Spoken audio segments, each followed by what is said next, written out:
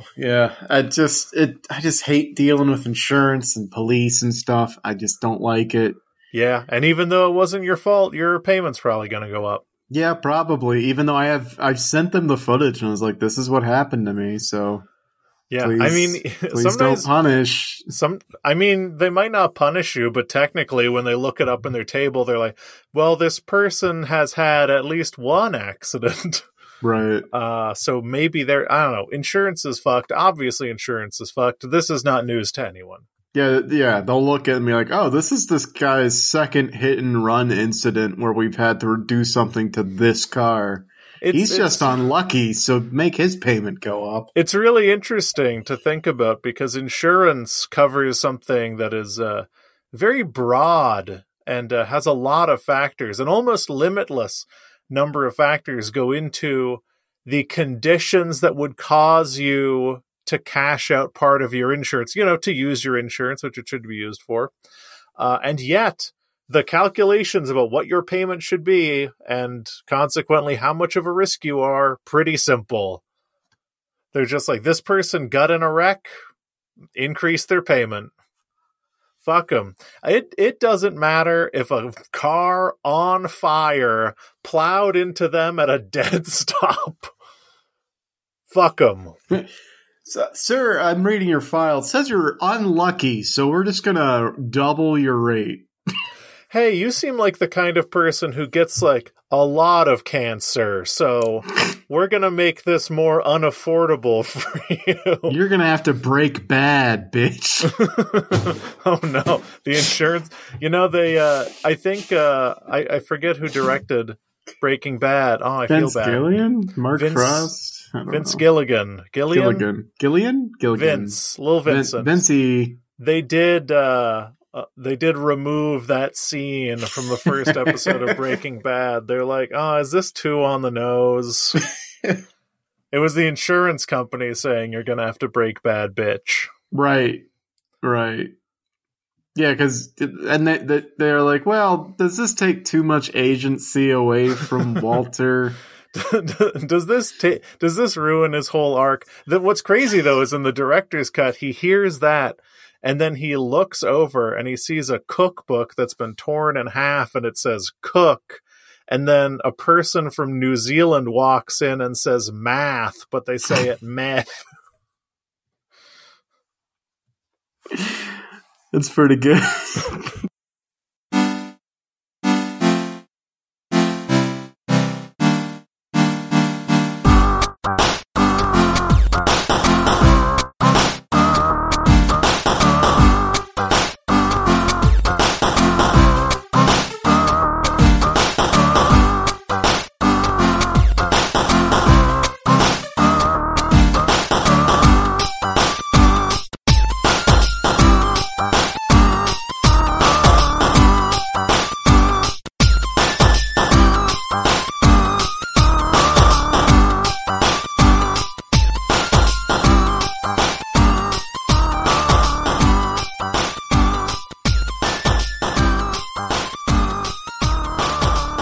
Tonight, a president goes back on one of his campaign promises? What? Plus, something John has prepared. Right here on Zero Credits, the show where we talk about things. My name's Henry. And my name's Bad President John. And together we're Henry and Bad President John coming at you to discuss the cultural happenings without their zeitgeist in order to make the world safer for the World Cup losers. Henry, if I were the president, I think that I would be a good one. I feel like I would be the worst president because I'm going to be honest with you. I don't quite have the foreign policy needed to run a nation, and I've never studied law. Well, let me tell you, none of the bozos we've got in Congress, none of the bozos in the White House know jack about either of those things. You know what I'm talking about? Am I talking to the New York Post right now? None of those bozos in Washington could tell their left foot from their right shoe. Wow, that's pretty dumb, because one of them is attached to them. That's a lot of thems. They're bozos. I don't know what to tell you. Well, even the clown could tell the time one time a day, right? Even a broken clown is right. But these bozos in Washington, I've never seen them be right.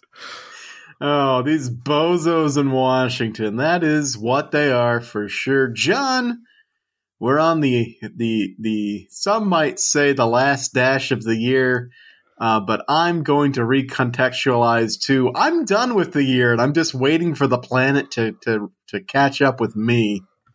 Yeah, a lot of people, I don't know about you, maybe we talked about this last year, they seem to think December's like a month. That's where I get mad at those people, because they're like, oh wow, we're gonna do this whole month, right? We're gonna do this whole thing, and I'm like, no, man, fucking Lifetime Channel, Hallmark Channel, they're already showing the Christmas movies. It's done. It's over.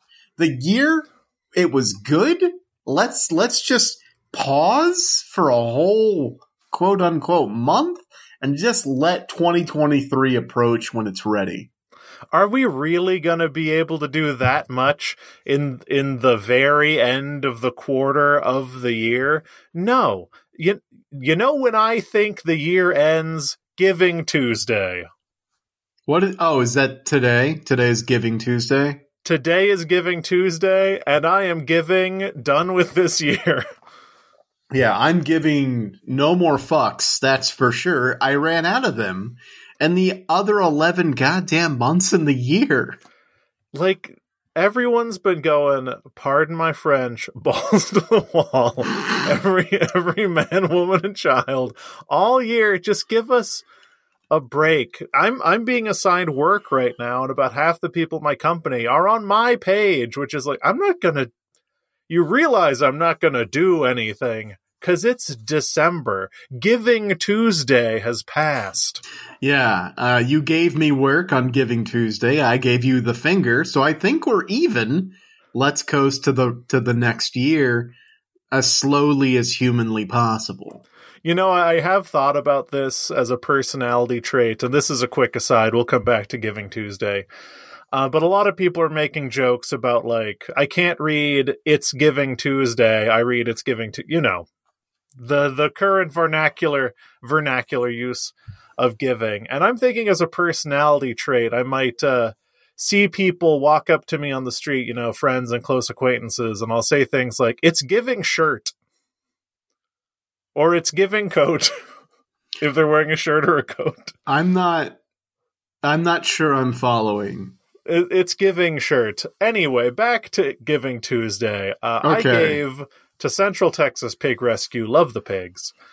And I hope that everyone else, both on this call and not on this call, took full advantage of Giving Tuesday. I'm not sure. Okay. I'm having a real Sliders moment. Did I slide into a universe in which Giving Tuesday was established and exists? Giving Tuesday is definitely a thing. It's real. It's a real thing that they did last year. Yeah, it's a real thing that has been a part of corporate America for a while.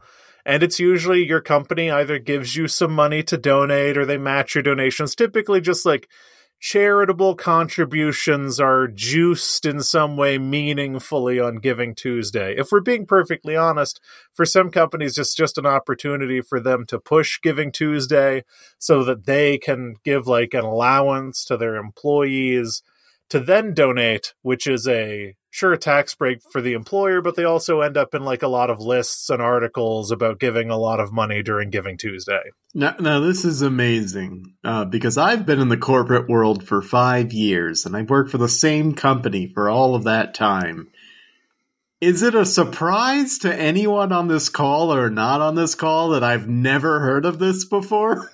I mean, I'm going to try to use the modern vernacular. Your work is giving Ebenezer Scrooge.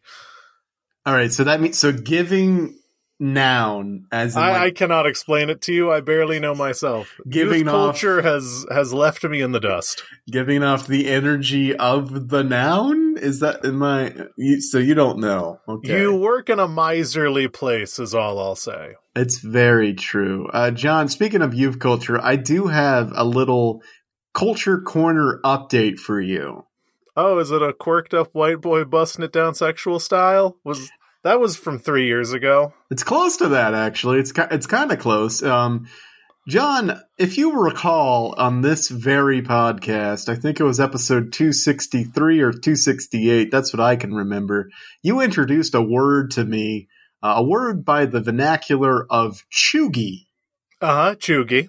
I think you'll be proud to hear that in the latest Pokemon game, Pokemon Scarlet or Violet, your color of choice, the headmaster of the Pokemon University asks you a question in sort of like a persona bonding moment where you're deepening your social connections.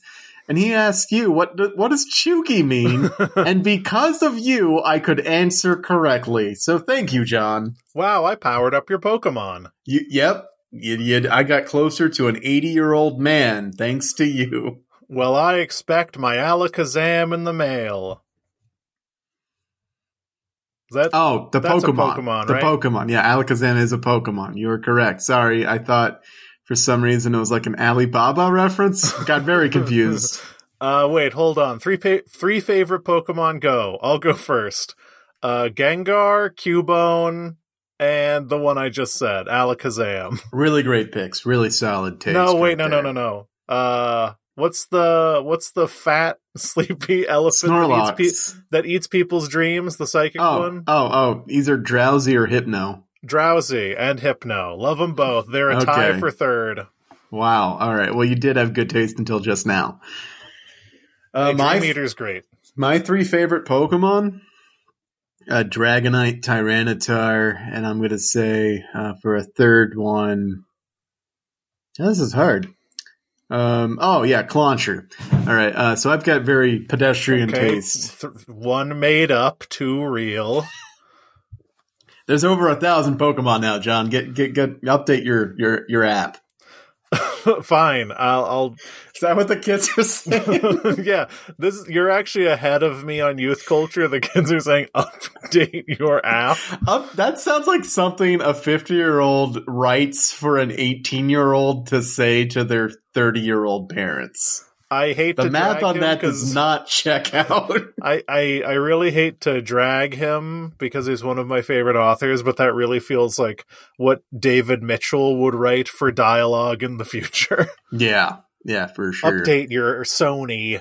Anyway, Giving Tuesday. Giving Tuesday. So thank you, John. Togepi.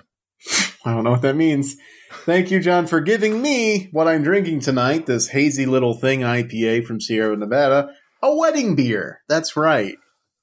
I'm glad you're making use of the wedding beer. The decision to go with the Sierra Nevada hazy little thing, hazy IPA, was actually surprisingly fraught for me because I wanted to keep it local for all of the beers at our wedding, but there were no hazy, very drinkable IPAs in season that you could buy in bulk from local breweries at the time, which is a shame. And apparently no one fucking drank them, so I've got like 100 of them left. Well, I'm drinking them now, John, and let me just say they are indeed crushable, as you so very eloquently put it, and they're good, and I'm very tired. Yeah, they're crushable and tired. I, on the other hand, am drinking a little combo beverage, little combo loco. I am, in fact, drinking a Trader Joe's sparkling raspberry lime water and a glass of Toki Scotch whiskey. Well, that's an interesting little combo. It's like a little ranch water you made. Yeah, they're not mixed together. They're just two drinks side by side that I'm clearing. I'm clearing my palate with the sparkling water between drinks of whiskey. I thought you'd be like chugging. Oh, not chugging. You sip a little whiskey. You sip a little sparkling water. You make a little cocktail in your mouth. Yeah, a little DIY cocktail. You could just pour them in vitro cocktail. Yeah. That's better, because DIY, it's like you could just pour them in the same glass. Nothing's stopping you from doing that. Nothing doesn't make that DIY. I know the last time we talked, I was trying to be sober, for the purposes of my general health, but I seem to be losing body fat at a decent clip that is acceptable, so I've allowed myself this slight dalliance of a giant pour of Scotch whiskey. Well, good. Wait, I thought it was vodka. No, did I say vodka? I definitely said vodka. I must not have been listening. I mean, who knows what I said, but it is Scotch whiskey. Scotch whiskey. Well, good for you, buddy. I'm proud of your progress, and I'm proud of you as a human person. Thank you. It's one of the few things I can control. You could say I'm giving thanks. Oh, Thanksgiving. Am I using it right? Yes, because now understand that I don't know what it means or what it does, but I'm going to say yes. All right, cool. We're doing it. We're hip. We're hip. It's giving hip. Speaking of giving hip. Oh, no. John, what's up?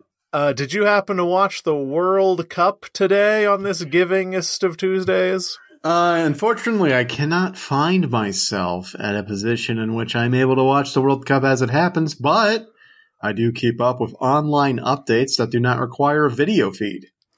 I thankfully am in a position where I can watch it in real time, and let me tell you, the setup that I have for doing that, it was extremely hard to find a source that was showing the USA-Iran game and not the England-Wales game.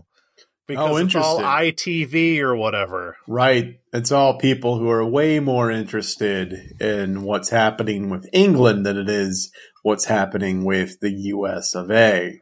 Yes, and thankfully I was able to watch it on a network called like TSN or something that I'd never heard of. And the quality of their announcing is actually pretty high, but then at the end they have like TSN's ambitious player of the game. Like they have all these the trimmings and the trappings of like an ESPN, but obviously all the other like words and modalities were taken. Amazing. They're like, take it to the zip cam. Yeah, they are what's left of what can be trademarked. It's like every new medicine on the market, but with sports terms. Yeah, you're in the slam cam. You're not far off. It's like most ambitious player of the game, or like valuable moment. It was all very good. Once again, not to disparage the quality of their announcing, but I get to watch it live, and let me tell you, as someone who does not watch a lot of football / soccer, this was fucking nerve-wracking, because to set the stage, the United States had to win this game to proceed to the round of 16. Like, could not draw, had to win or be eliminated. Yeah, it was make or break time, and wow, what an early goal in like what, the 36th minute? Yeah, 36th to 38th minute. Christian Pulisic delivered. By the way, spoiler alert, he won ambitious player of the game with a very brave, maybe. I mean, if you're in Christian Pulisic's mind, like, you gotta win, and he had his shot and he took it. But man, I have never seen a goal in soccer / football before that was so gnarly. I think I saw a highlight. It seemed like a collision might have been involved with the goal. A collision with the goalie. So it went. I'm trying to describe the ball deflected in front of the goalie. So it's passing in front of the goalie, and obviously like Iran is all over the ball, and Christian Pulisic, like a dart, goes right through everybody and does like a leg in the air flying kick to the ball to send it straight into the goal, and collided his nuts and dick. Oh my god. Directly with the knee and cleat, subsequently, of the goalie. Did not celebrate, did not get up, returned to play for the last couple minutes of the first half, but then did not return for the rest of the game, and he's on day-to-day, and probably will not be able to play on Saturday. But it was so daring and so, like if you're in his mind, because soccer is important to the United States, not in the way that's important to like a Mexico, Japan, Argentina, Brazil, Wales, Iran, any other country, but it's important to the US, and like it's a sport that has been fighting for relevance in its space for the entirety of its presence in the United States. And the World Cup is the best place to get people fired up about it. So you gotta try. You gotta try. You gotta at least try. And try they have, as the U.S. men's national team is moving on, advancing to the knockout round of the World Cup. Yes, the round of 16, the Netherlands on Saturday, I believe. Oh, and by the way, this was a horribly fucking nerve-wracking game, not because of Pulicic's incredible, possibly misguided goal, but because after the 38th minute, the remaining 50 minutes were spent desperately trying to hold on to the lead. And for 50 minutes, the U.S. team was trying to fend off and Iran, who was in the exact same position the United States was in, which is they need to win. Actually, I think they could have had a draw and actually gotten into the round of 16. But it was a vicious attack against our boys for 50 minutes, and we were just scraping by over and over again. And then there were 9 minutes of stoppage time at the end of it. It was horrible. Yeah, 9 minutes is a lot for stoppage time, if anyone is wondering. Usually you're closer to 4, maybe 5, perhaps 6 minutes of stoppage time, but 9 seems like a heck of a lot. Is stoppage time just arbitrary? Like, what is the math? So, yes, stoppage time is at the center ref's discretion, and it's supposed to be sort of like an averaging or a taking into consideration all of the time not spent playing. So this is setting up for set plays when the ball is being thrown in. Injuries factor into this, but it's supposed to be like to make up for time when the ball's not in motion. I can see then why he added 9 minutes, because the U.S. was very intentionally doing a number of things to run out the clock. As they should have if they play smart. Like that is part of the game. Killing the clock is an absolute old strategy. Like it's time honored. That's what I meant by old. A time honored strategy where you just try to eat up, because the clock never stops in soccer. So if you have a center ref who's not gonna factor in 9 minutes of stoppage time, it does behoove you to do that. Yeah, and you know, the ref did it and we still won. There was a very, and people have been making little videos about this guy, but there was a very egregious flop for the Iran team, where Mike's picked up, like, he flopped and they rolled around on the ground holding his ankle, screaming.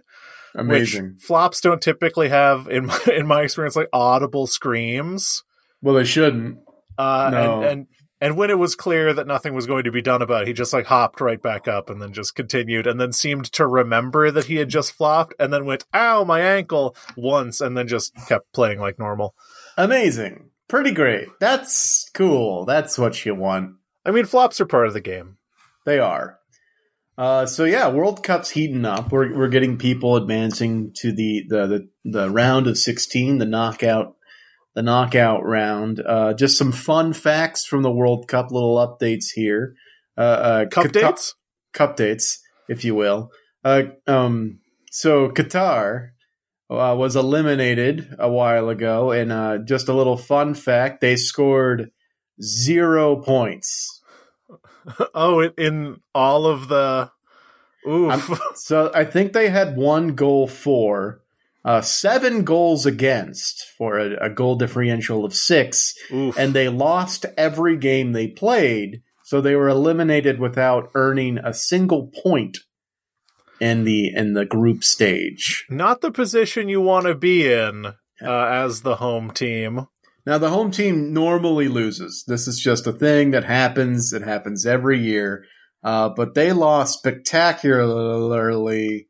And I want to say maybe karma exists. Who knows? Yeah, it's it's always tough to separate the people of a nation, the players on a team of a nation.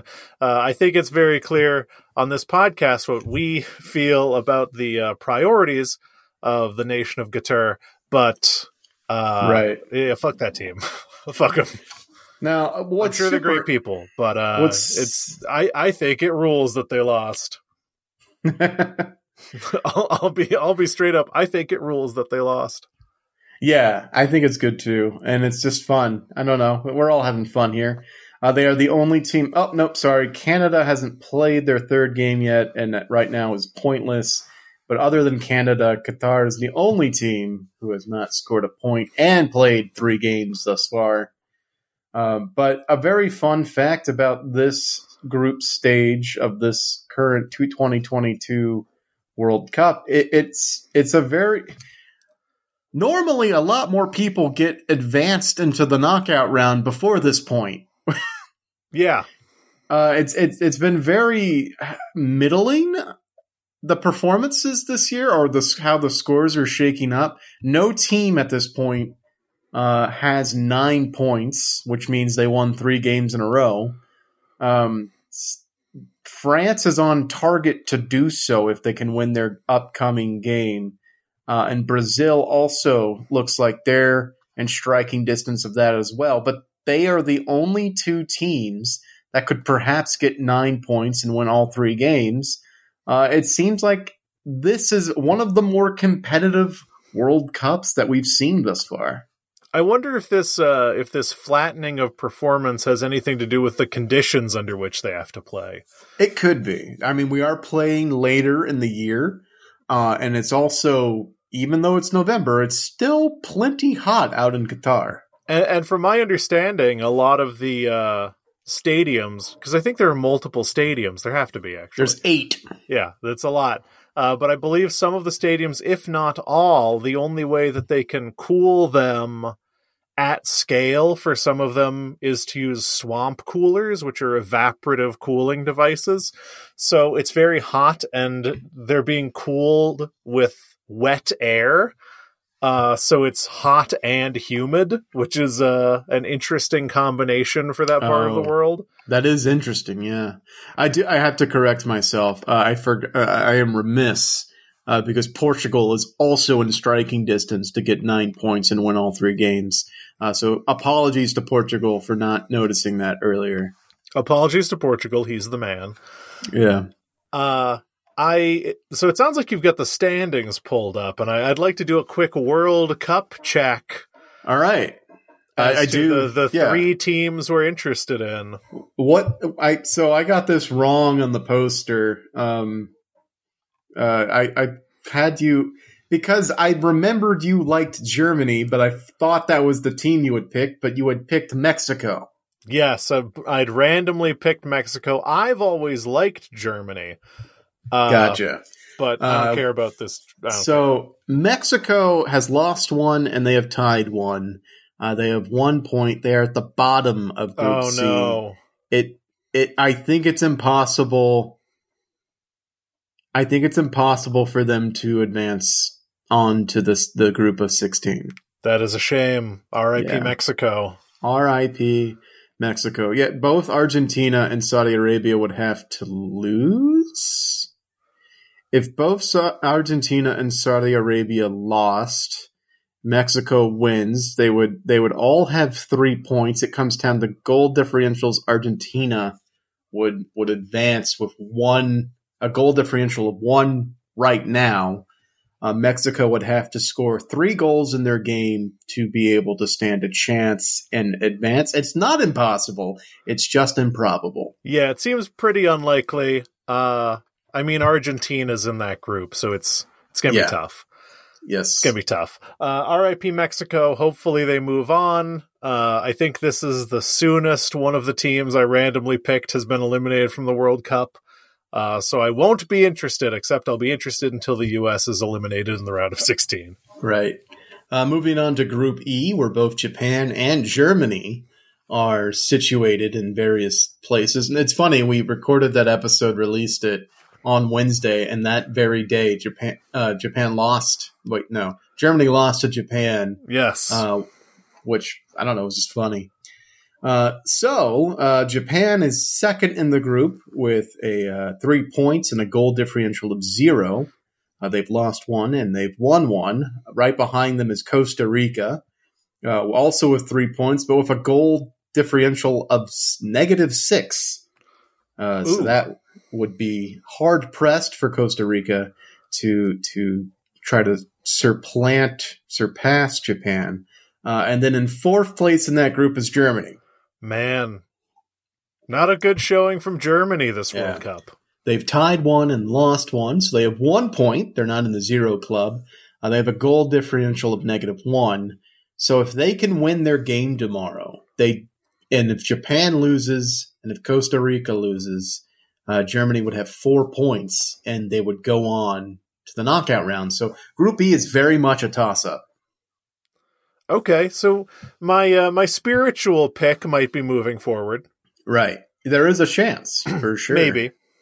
Anything can happen. It's the World Cup. By the time this episode comes out, all of this will just be dust in the wind. Yes.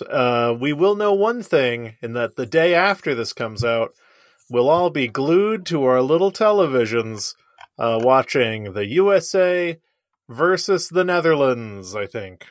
I think you're right. Maybe we should all watch that. I don't know.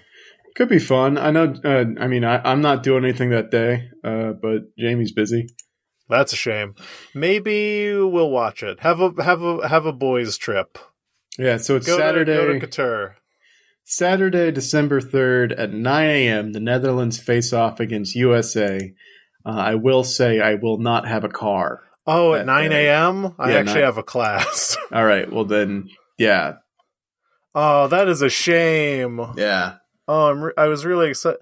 Man, maybe I'll cancel that class. I don't know. That's your prerogative, my friend. But that is the World Cup standings as they standings now. Well, look forward to future cup dates, and for the rest of the podcast, we won't mention it once. Sports haters resume. If you were looking for a moment to fast forward when we're no longer talking about sports, boy, here's your chance. Stop. Oh wait, no, they're fast forwarding, so we have to say something that they'll hear, like it's us talking normally, and they know that they can continue. So I'll do it. You're safe now. And they're back. Giving slow talk. Oh, man. The name of this episode is Giving Slow Talk. All right. Well, the World Cup aside, John, there's a lot going on today, and I don't have the energy to talk about Elon Musk anymore, so please don't bring him up. I don't want to bring him up, that pig-skinned lunatic. Allegedly and parody. Yes, alleged pigskin. Yes, alleged man made of pigskin. Do not want to talk about him, but what do you want to talk about, Henry? Well, John, the only thing I really had to prepare tonight is that, lo and behold, shocks upon shocks, sitting president of the United States is going back on something he said while he was running for president, or had already been elected. While he was running for president. Hold on, I want to make sure that I heard you right. Yeah, okay. A president ran on promises that he or they are not keeping? Yeah, according to this tweet I'm reading, yeah. It ties into what we talked about, I believe, last week with the U.S. railway workers' strike. The real World Cup. Yes, the real World Cup, the Cup of Cups, as they call it, the king of the rails. So yes, we are facing an imminent shutdown of the railway system of the U.S. I think 30% of all cargo transported in the country relies on these rails, and also rely upon the workers that work there in those rails. They're striking for just a couple like human rights things, like being able to take a day off without giving 30 days notice, among other quality of life updates that, frankly, the career path has desperately needed for quite some time. And just to be clear, one of their most basic asks is the concept of paid sick leave. Yes. Which is a thing they unilaterally don't have. Right. This is not workers being greedy or trying to get just like a handout. This is workers trying to update the entire industry to the standards of maybe 1980. Yes. this is people asking for literally the bare minimum, and maybe like if we can get the bare minimum, can we get like a step above the bare minimum? I don't know. Just perhaps. Can we get our wages adjusted to match inflation and the difficulty of our work? And also, by the way, I said they unilaterally don't have paid sick days. I meant they universally don't have paid sick days. It is true for all of them. It was silly to say unilaterally. But we want paid sick days, and we want our wages brought current to the level of skill our work requires. Right. And so the railroad barons and the railway workers, they've reached an impasse because they can't quite agree. And when I say they, I mean the barons can't quite agree to give the simple asks by the workers.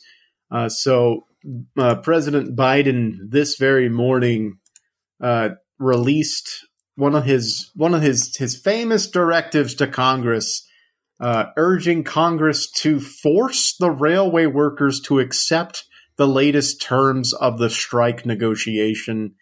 Somehow, I don't know quite how that works.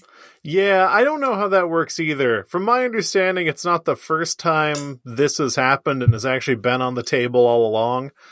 And Joe Biden, in attempting to keep his promises to workers, I think, held off for a little while, and now once the rubber is hitting the road, he's like, no, actually, we should enforce that they sign this agreement.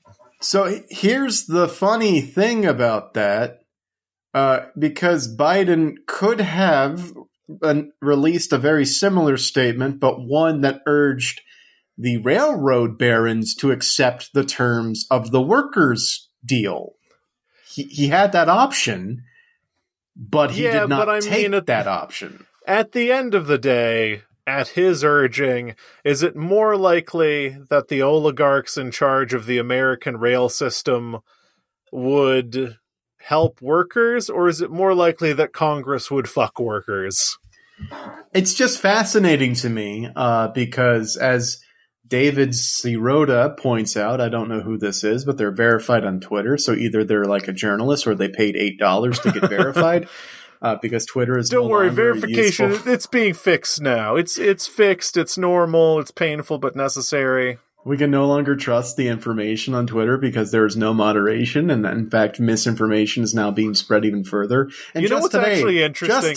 Just today, Twitter announced they're no longer enforcing COVID misinformation policies. Sorry, I just worked up about that. You know what's genuinely great is our trust in the internet has been rightfully totally disintegrated over the last 10 years. We talked about the advent of medium and long form machine learning algorithms that create auto-generated text. So like it's getting increasingly difficult, and some would say impossible, to find answers on the internet now, which is why you type Reddit at the end of everything. And for a while, Twitter was actually a fairly reliable source of truth if you carefully curated a list of people who you knew for the most part were level-headed until they canceled themselves and became a right-winger and got a Substack, and then you had to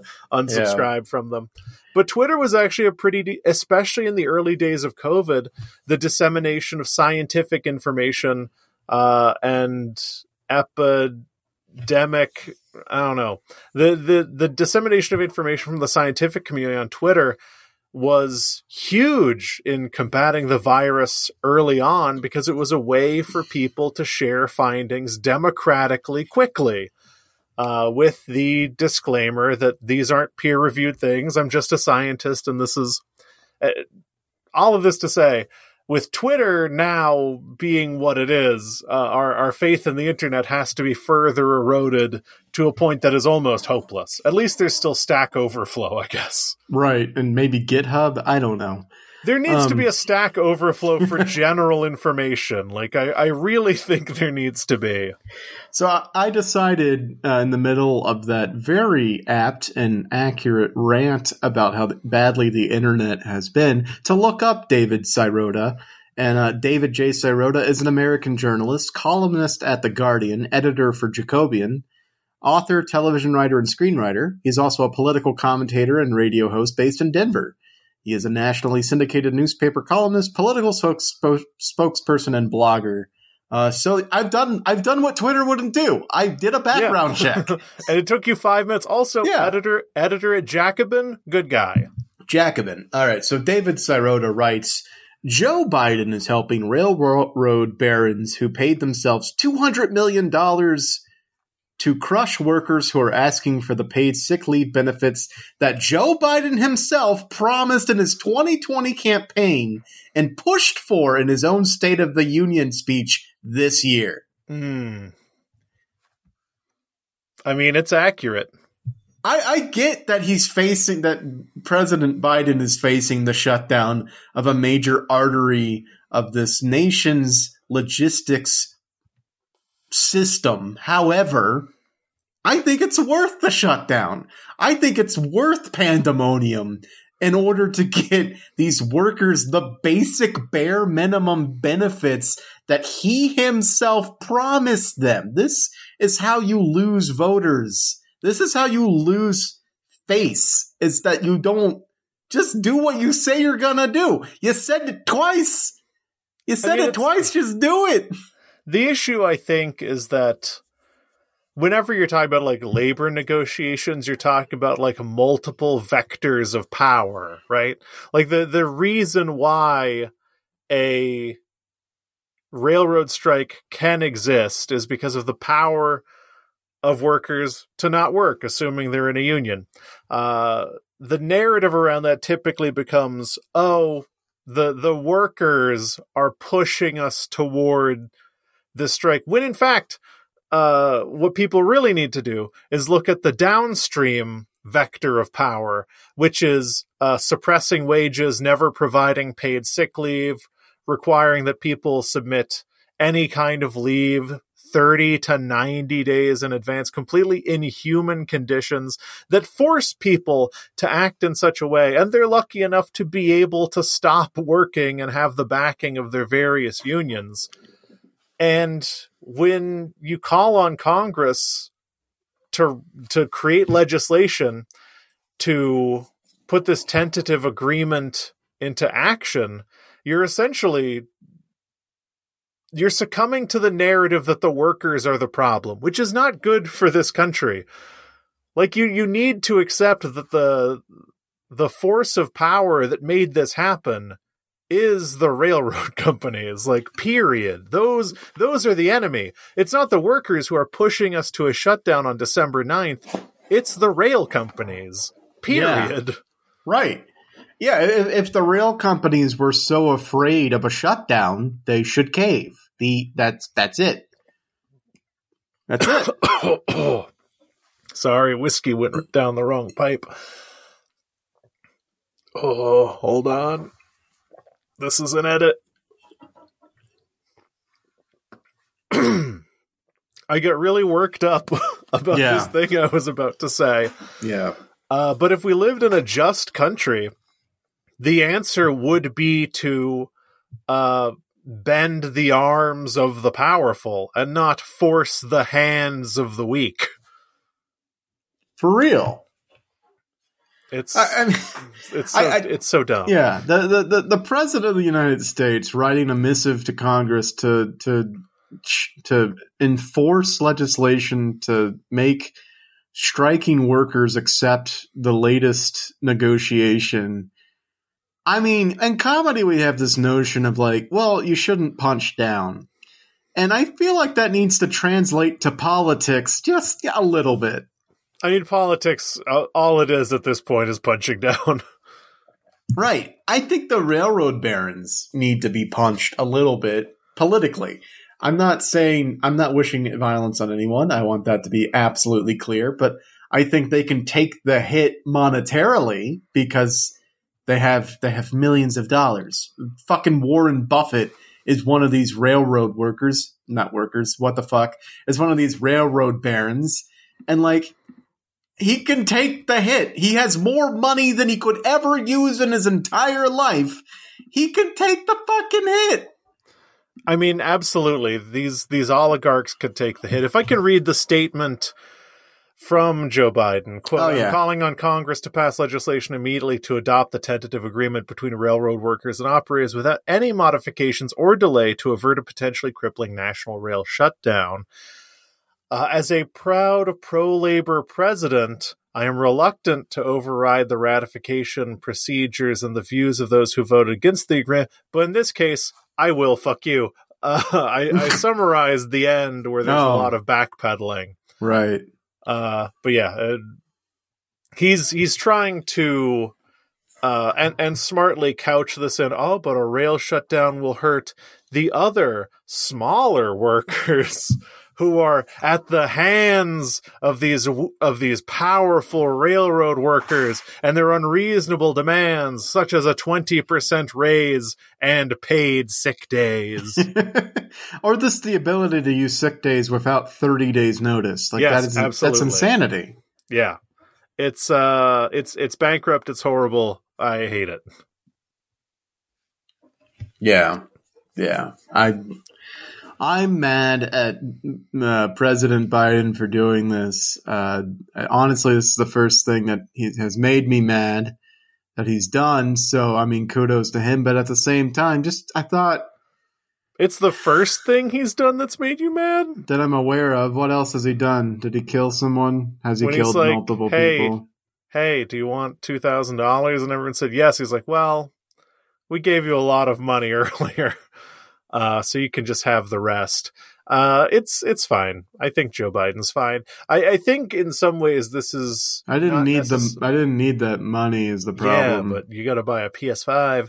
I think the issue is like this is like to potentially stop bleeding for the next election, because obviously, if the economy shut down under your watch, doesn't look good. But I mean, even based on projections, midterms ended up worse for Democrats than most people thought, so I don't think the next election or the election after next is going to be very pretty anyway. But we'll see. We'll see. I'm just, it makes me sad because I thought we were getting to a point where it's like, oh, wow, the workers are so empowered. And it's like, well, clearly they're fucking not. I don't want you to get the wrong impression here. This is huge. It is a shame that it's going to resolve in this way. But if you notice the narrative around the rail strike, the publicity it's gotten from people who are pro-union, especially from people like AOC, which a lot of people just like Yas Queen AOC, and then no one actually does anything about what she says, herself included for the most part. But I think the narrative around this strike is very different than the narrative around strikes we've seen in the past. I think the window is shifting regarding worker power. It's just not shifting as fast as it seemed to be, I suppose. I think that makes sense. Yeah. I mean, the media is hugely reactionary and they use a lot of superlative language in their headlines to convey ideas probably more strongly than they should. But yeah, I thought I was swelled up in the movement of workers. This is it. We're taking our power back. We're going to make our stand. We're going to job hop and gaslight girl boss, whatever, our way to the top. It's all bad. It's all bad. There's no winners here. There's only losers. But if there's a takeaway, support real workers, be vocal, get out there. And if you find yourself listening to this podcast and you are a rail worker or anyone who's part of a union and there's an ongoing strike or even not part of a union, don't cross the picket line. Workers are powerful. People are starting to realize it. Take Christian Pulisic example. Sometimes you take a knee and a cleat to the dick and balls, and then you're out for God knows how long, but people remember that shit. I'm not saying do anything rash. But look at Pulisic and put the pieces together for what you got to do. Use him as inspiration, but not to hurt yourself or others. Yeah, don't hurt anybody. I wonder if this kind of vague messaging is what creates like a Unabomber scenario. Well, I think it did in the past. Now the messaging is such more overt than it used to be. Like we are actively telling people not to do stuff that is violent or harms people or each other or themselves.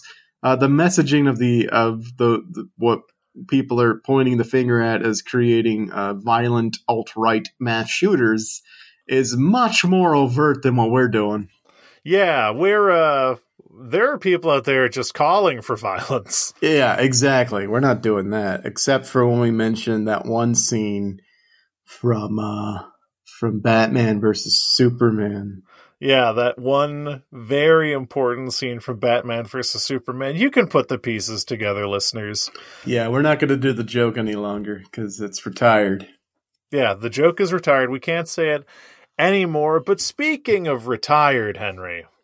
Oh, is it finally time to retire me? Do you have enough saved for retirement? Nope. Then you gotta keep working, baby. Sounds about right. What's up with retirement, John? What is up with retirement? Indeed. I actually don't have a great segue, but I did want to. I had one thing prepared other than the World Cup, and I just wanted to do a quick follow-up on a previous issue that we covered a few months ago.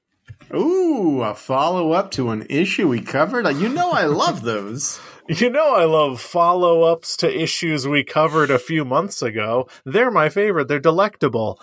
This actually passed my way through an Instagram story with a link to a New York Times article written by one Claire Tennisketter. And if you'll indulge me, I would like to read through some of it, and hopefully you'll pick up on what I'm talking about as we go through the article. All right. You have my unearned attention. It's certainly unearned. Here we go. So Claire Tennisketter writes, a few weeks ago, Edward Dworsky got a promising tip by email. Quote, diluted cough syrup, read the message, accompanied by a photo of 2 packages of syrup with a curious difference. The new one appeared to be half the strength of the old one. Mr. Dworsky gets emails like this frequently, alerting him to things like a bag of dog food that discreetly shrank from 50 pounds to 44 pounds. I know. A cereal box that switched from giant to family size and grew about an inch taller, but a few ounces lighter. Bottles of detergent that look the same, but the newer ones come with less detergent. Oh my god. The cough syrup message looked intriguing. Mr. Dworsky made plans to investigate. He has dedicated much of his life to exposing what is one of the sneakier tricks in the modern consumer economy. Quote, shrinkflation. Yeah. When products or packages are subtly manipulated so that a person pays the same price, or even slightly more, for something but gets less of it. Consumer product companies have been using this strategy for decades, and their nemesis, Mr. Dworsky, has been following it for decades. He writes up his discoveries on his website, mouseprint.org, Yay. a reference to the fine print often found on product packaging, print so tiny, quote, only a mouse could read. He's gone mainstream. He's made it big. If you will indulge me, this article really goes places. All right. And this was published yesterday. Amazing. He's doing it. Yeah, our boy. Our boy. Mr. Dworsky's doing it. Mouseprint.org. Returning to the article, he writes about shrinkflation in everything: tuna, mayonnaise, ice cream, deodorant, dish soap, alongside other consumer advocacy works on topics like misleading advertising, class action lawsuits, and exaggerated sale claims. One recent Mouseprint report explored toilet paper shrinkflation. Quote, virtually every brand of toilet paper has been downsized over the years, Mr. Dworsky wrote, documenting more than a decade of toilet paper shrinkage, which, by the way, this is me editorializing, he had like pictures of toilet paper that he had saved over years to show this trend. Mr. Dworsky, 71, is a semi-retired lawyer whose career began as a market researcher before briefly becoming an on-air consumer reporter for a local television station alongside a young Bill O'Reilly, the former Fox News personality. Oh. It's local television. No one knew what Bill O'Reilly would ultimately do. Okay. Well, I think of the two, Mr. Dworsky came out the hero. Yes, Mr. Dworsky was, quote, one of the most sincere broadcasters I've ever seen, Mr. O'Reilly said recently, adding that Mr. Dworsky wasn't one of those slick broadcasters trying to sell something, much like you were, Mr. O'Reilly, and allegedly had a lot of sexual misconduct allegations. Returning to the article, at the height of his career, he worked with the Massachusetts Attorney General's office on his way to becoming a self-employed consumer advocate and possibly the world's foremost expert on shrinkflation. Lately, Mr. Dworsky has had his work cut out for him. With inflation at a 40-year high, business owners have been increasingly shrinkflating their products in an attempt to hide price increases. Companies are doing it out of necessity, said Krishna Kumar Dave, president of consumer product goods at IRI, a market research company. Quote, manufacturers are facing huge costs, he said, referring to the price of raw ingredients, labor, and shipping. Quote, they're trying to figure out how to balance that. And here's where we learn a little bit more about the character of Mr. Ed Dworsky. Mr. Dworsky works 7 days a week from his modest 3-bedroom condo in Somerville, Massachusetts, where he lives alone. But for him, thrift is more than a job, it's a lifestyle. He made less than $7,000 last year, mostly from donations and ad revenue. He gets by on Social Security, his state pension, and savings. He's quick with one-line zingers about his own frugality. I preach what I practice. Splurge isn't a word in my vocabulary. People go duck hunting or deer hunting. I go bargain hunting. I love him, and I want to protect him. That's amazing. One recent Thursday, Mr. Dworsky started his day at 4:45 a.m. with breakfast of a store-bought coffee cake muffin and a glass of apple juice before checking his email and scanning the web for consumer news to include in his newsletter and his other website, Consumer World. Then he turned his attention to shrinkflation. Already that day, he had 2 television interviews lined up to discuss the downsizing of Halloween candy. He is making it happen. He's got 2 TV interviews. Oh my gosh. He's doing it. He got his start as a consumer reporter, and now he's devoted his life to taking down that shrinkflation thing, and he's ended up in the New Yorker. I don't know if there's a better periodical for him to bring this issue to light in.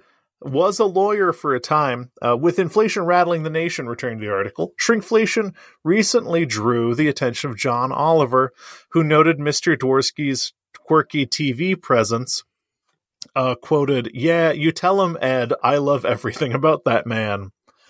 Mr. Dworsky's work has received notice in academic circles as well. Joseph Balagtas Joseph Balagtas, a professor of agricultural economics at Purdue University who has studied shrinkflation, said Mr. Dworsky was the only person he was aware of who is documenting the phenomenon. Hitendra Chaturvedi, a supply chain management professor at Arizona State University, said he had turned to Mr. Dworsky's example to build data sets for his own research.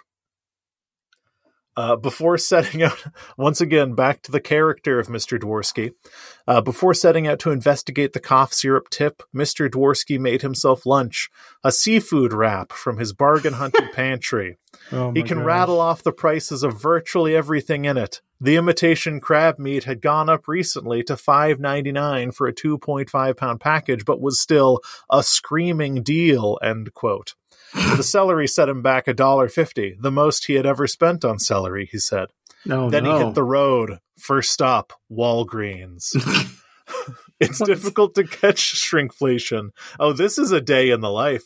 Oh my gosh. It's difficult to catch shrinkflation, he said, but if he's lucky, he can find examples in stores when new inventory arrives, putting newer and older packages on the same shelf side by side. Mr. Dworsky also looks out for clues like new and improved on packaging, but most importantly, he examines the weight. Look at the products you buy all the time. Note what the net weight is, he said. When you go back to the store, double check that it's still the same as your last bag, box, or bottle. But the case of cough syrup would be even trickier to investigate, he said, because it is a possible case of what he calls skimpflation. He would need to examine whether the contents were in fact watered down, changing the formulation so that people were paying the same for fewer doses of cough syrup. The tipster had sent in images from the supermarket brand, similar to Robitussin DM, showing that the adult dose had doubled to 20 milliliters for the new bottle, from 10 milliliters for the old. Mr. Dworsky wondered if other stores' versions had done the same. He spent over 2 hours visiting 5 different drugstore chains. He was hoping to find both new and old products at the same pharmacies, to catch them red-handed. Mr. Dworsky, of course, is accustomed to being a bit of an outsider. He said he had inherited what he called the cheap gene from his father, and recalled a childhood spending weekends at his dad's, playing with his favorite toy, a cardboard supermarket. He'd sit inside and bag up mini boxes of cereal and oatmeal. He spent much of his career in consumer education for the Massachusetts Office of Consumer Affairs and Business Regulation, and as Assistant Attorney General in Consumer Protection. Let's see. There's a couple things here. Of course, manufacturers are free to change their product size at will, but Mr. Dworsky put together an office news release wanting to spread the word to shoppers that they should look out for sneaky price increases. The genesis of mouseprint.org began when he was Assistant Attorney General in Consumer Protection. It was the birth of his professional focus on shrinkflation. In interviews with nearly a dozen people who've worked with Mr. Dworsky over the years, it's clear that consumer advocacy is his life's work. He has never been married, has no children, and at one point, in jest, referred to his shrinkflation discoveries as his family. Quote, "All my children are my favorites," he said. "It's hard to single one out as the best." Recently, Mr. Dworsky has been thinking about his legacy. He believes his biggest impact was writing the Massachusetts Food Store Item Pricing Law in 1987, which set up rules around price transparency. Currently, he's fighting against digital discount coupons, which he thinks are harder for seniors to access because they require technical skill to use. His interest in cough syrup continued well into November with more research. He plans to reveal his findings on Mouseprint, but in an interview he said he believed it was a case where Robitussin had changed its formula several years ago, and its store-brand competitors had just recently followed. A spokeswoman for Haleon, the manufacturer of Robitussin, said, quote, "While we continually innovate our formulations to meet the evolving needs of customers, the quality and integrity of our products is always paramount," end quote. Mr. Dworsky worries that consumer advocacy is a dying profession and gets frustrated at how hard it is to uncover these examples. Quote, "There's kind of almost a resignation that these are so difficult to find, and the average person, it takes someone with an eagle eye to really see them." But he's celebrating his cough syrup findings. Quote, "It's an absolute high," he said. "I hit gold." And that is the end of the most strangely moving article I have read in this entire year. Oh my gosh. I'm so happy to hear of the attention that Mr. Dworsky is receiving, and of course mouseprint.org, which we learned about a couple of months ago. Oh, this is fascinating to see such a glow up. I think we are one of the few people who were actually at the vanguard of the mouseprint.org thing. Yeah, we were. I mean, the sad thing is he went from like vaguely obtainable for the podcast as a guest to completely unreachable because now he's been in the New Yorker. Oh, absolutely. Once you're doing television interviews, you're in the New York Times, it's just not going to happen. But No. I will say the one takeaway that I have from this is very rarely in our lives are we faced with individuals who are truly an N of one. Like the one person who's doing this one thing.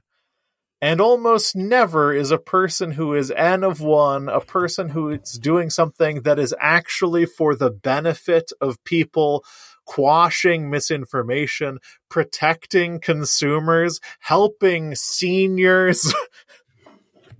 Mr. Ed Dworsky is really doing the work.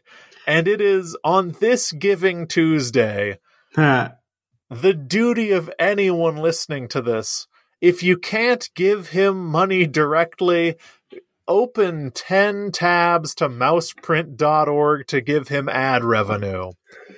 Do what you can, because this person is genuinely looking out for people's best interests. Yeah, turn off the ad filters and the blockers. If we're talking about the differences between the oligarchs that own corporations that bend our backs every day and fighting back against those, Mr. Dworsky's doing it and has been doing it at the expense of his life. Yes.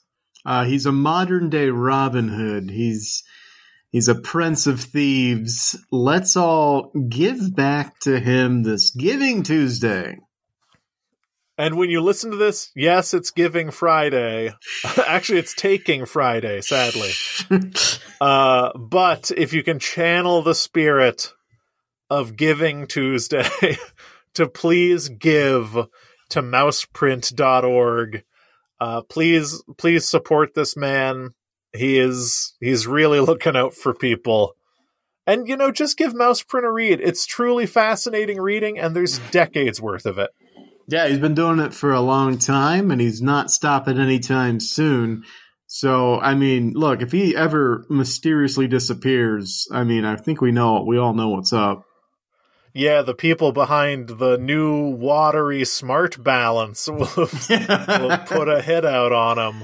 Yep. So let's guard him with our lives, and hopefully this stirs a movement within consumers to put their foot down and say, hey, stop changing the recipe to Cocoa Puffs. Stop charging us more for less. Exactly, that too. Actually, maybe just that. Stop.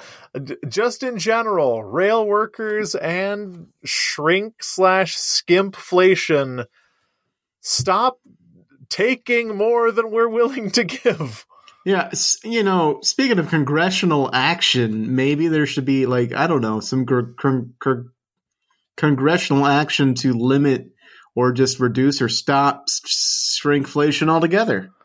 Or, to make Ed Dworsky a saint. I don't really know how that works, but if Congress could get that going, that'd be great. Oh, yeah, I forgot the congressional saints. Oh, yeah, they're the only ones that really matter. Oh, good. They're all American. Yeah, there's only 3.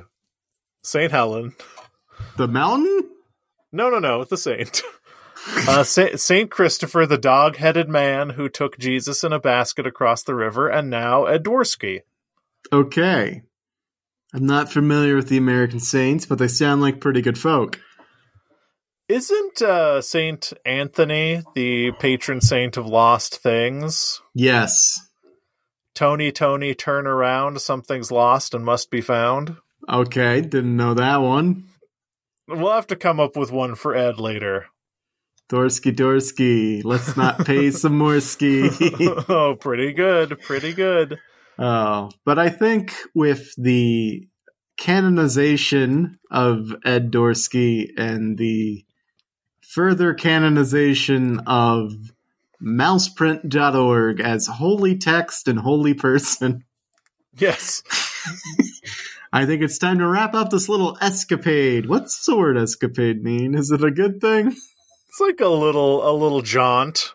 Let's learn. Well, it's time to wrap up this little jaunt through the world and move on to our longer jaunts through our everyday life. That's right. This episode is coming to a close. And nary a better time to do it. Right. So if you... Well, what's up? So, that felt like a throw. I had no idea what to do. Oh, I don't know either. I have to do the reads, right? Yeah, you did the lead in, and now you have to do the read, so there had to be me in there somewhere. It makes sense. All right. If you want to get in here too, boy, do I have a way for you to get in between us non-sexually. No, non-platonically. God damn it. If you want to get on in here give us a message, share. All you got to do is send us a message at ZCPCWHJ on either twitter.com or Hive Social. And I believe John knows what that stands for. That's right. Escapade, noun, an act or incident involving excitement, daring, or adventure. Yeah, I think that kind of sums up every episode of Zero Credits for me. So send us a little message on either Twitter for some reason or Hive Social at ZCPCWHJ. We also have an email address, surprising everyone. That's email at zerocredits.net.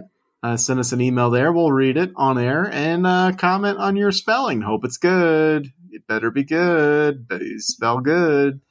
We're also on a slew of different podcast apps, including Google Podcast, Apple Podcast, Amazon Podcast, pretty much any major corporation with the word podcast after it. We're there. We're also on Spotify. If you could do us a favor and leave a rating or a review or a thumbs up or whatever you can on that app, that would be great. It's the only way that we can move up them charts and get on up to the knockout stage of the Podcast Cup. That's a thing that doesn't exist.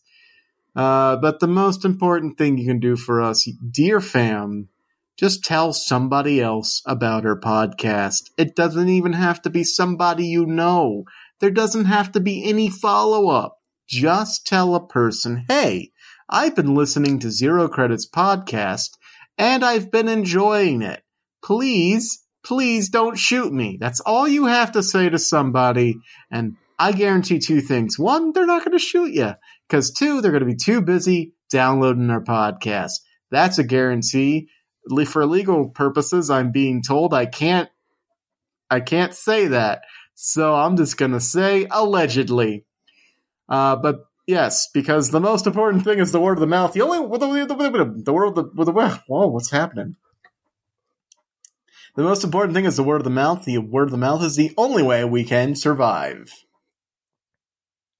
And if you would like to read such articles as Is Starbucks Pocketing Millions in Small Gift Card Balances Illegally, you can go to mouseprint.org, where good news, there is now a little thing at the top saying that there has been sufficient outcry for him to set up like a donor box to support him. So on this spirit of Giving Tuesday, on a Taking Friday, go to mouseprint.org and give whatever you can spare to Mr. Ed Dworsky, who is really taking it to, in this first page, Citibank, Albertsons, Starbucks. Just take them all down, Ed. Give Ed the energy he needs to conquer another world. There are many more worlds than these. There are many worlds for Ed to conquer, and from everyone here at the Zero Credits, stand in solidarity with rail workers, rage against the dying of the light, fuck Starbucks Studios. We'd like to wish you a happy week. Goodbye, everybody. Goodbye.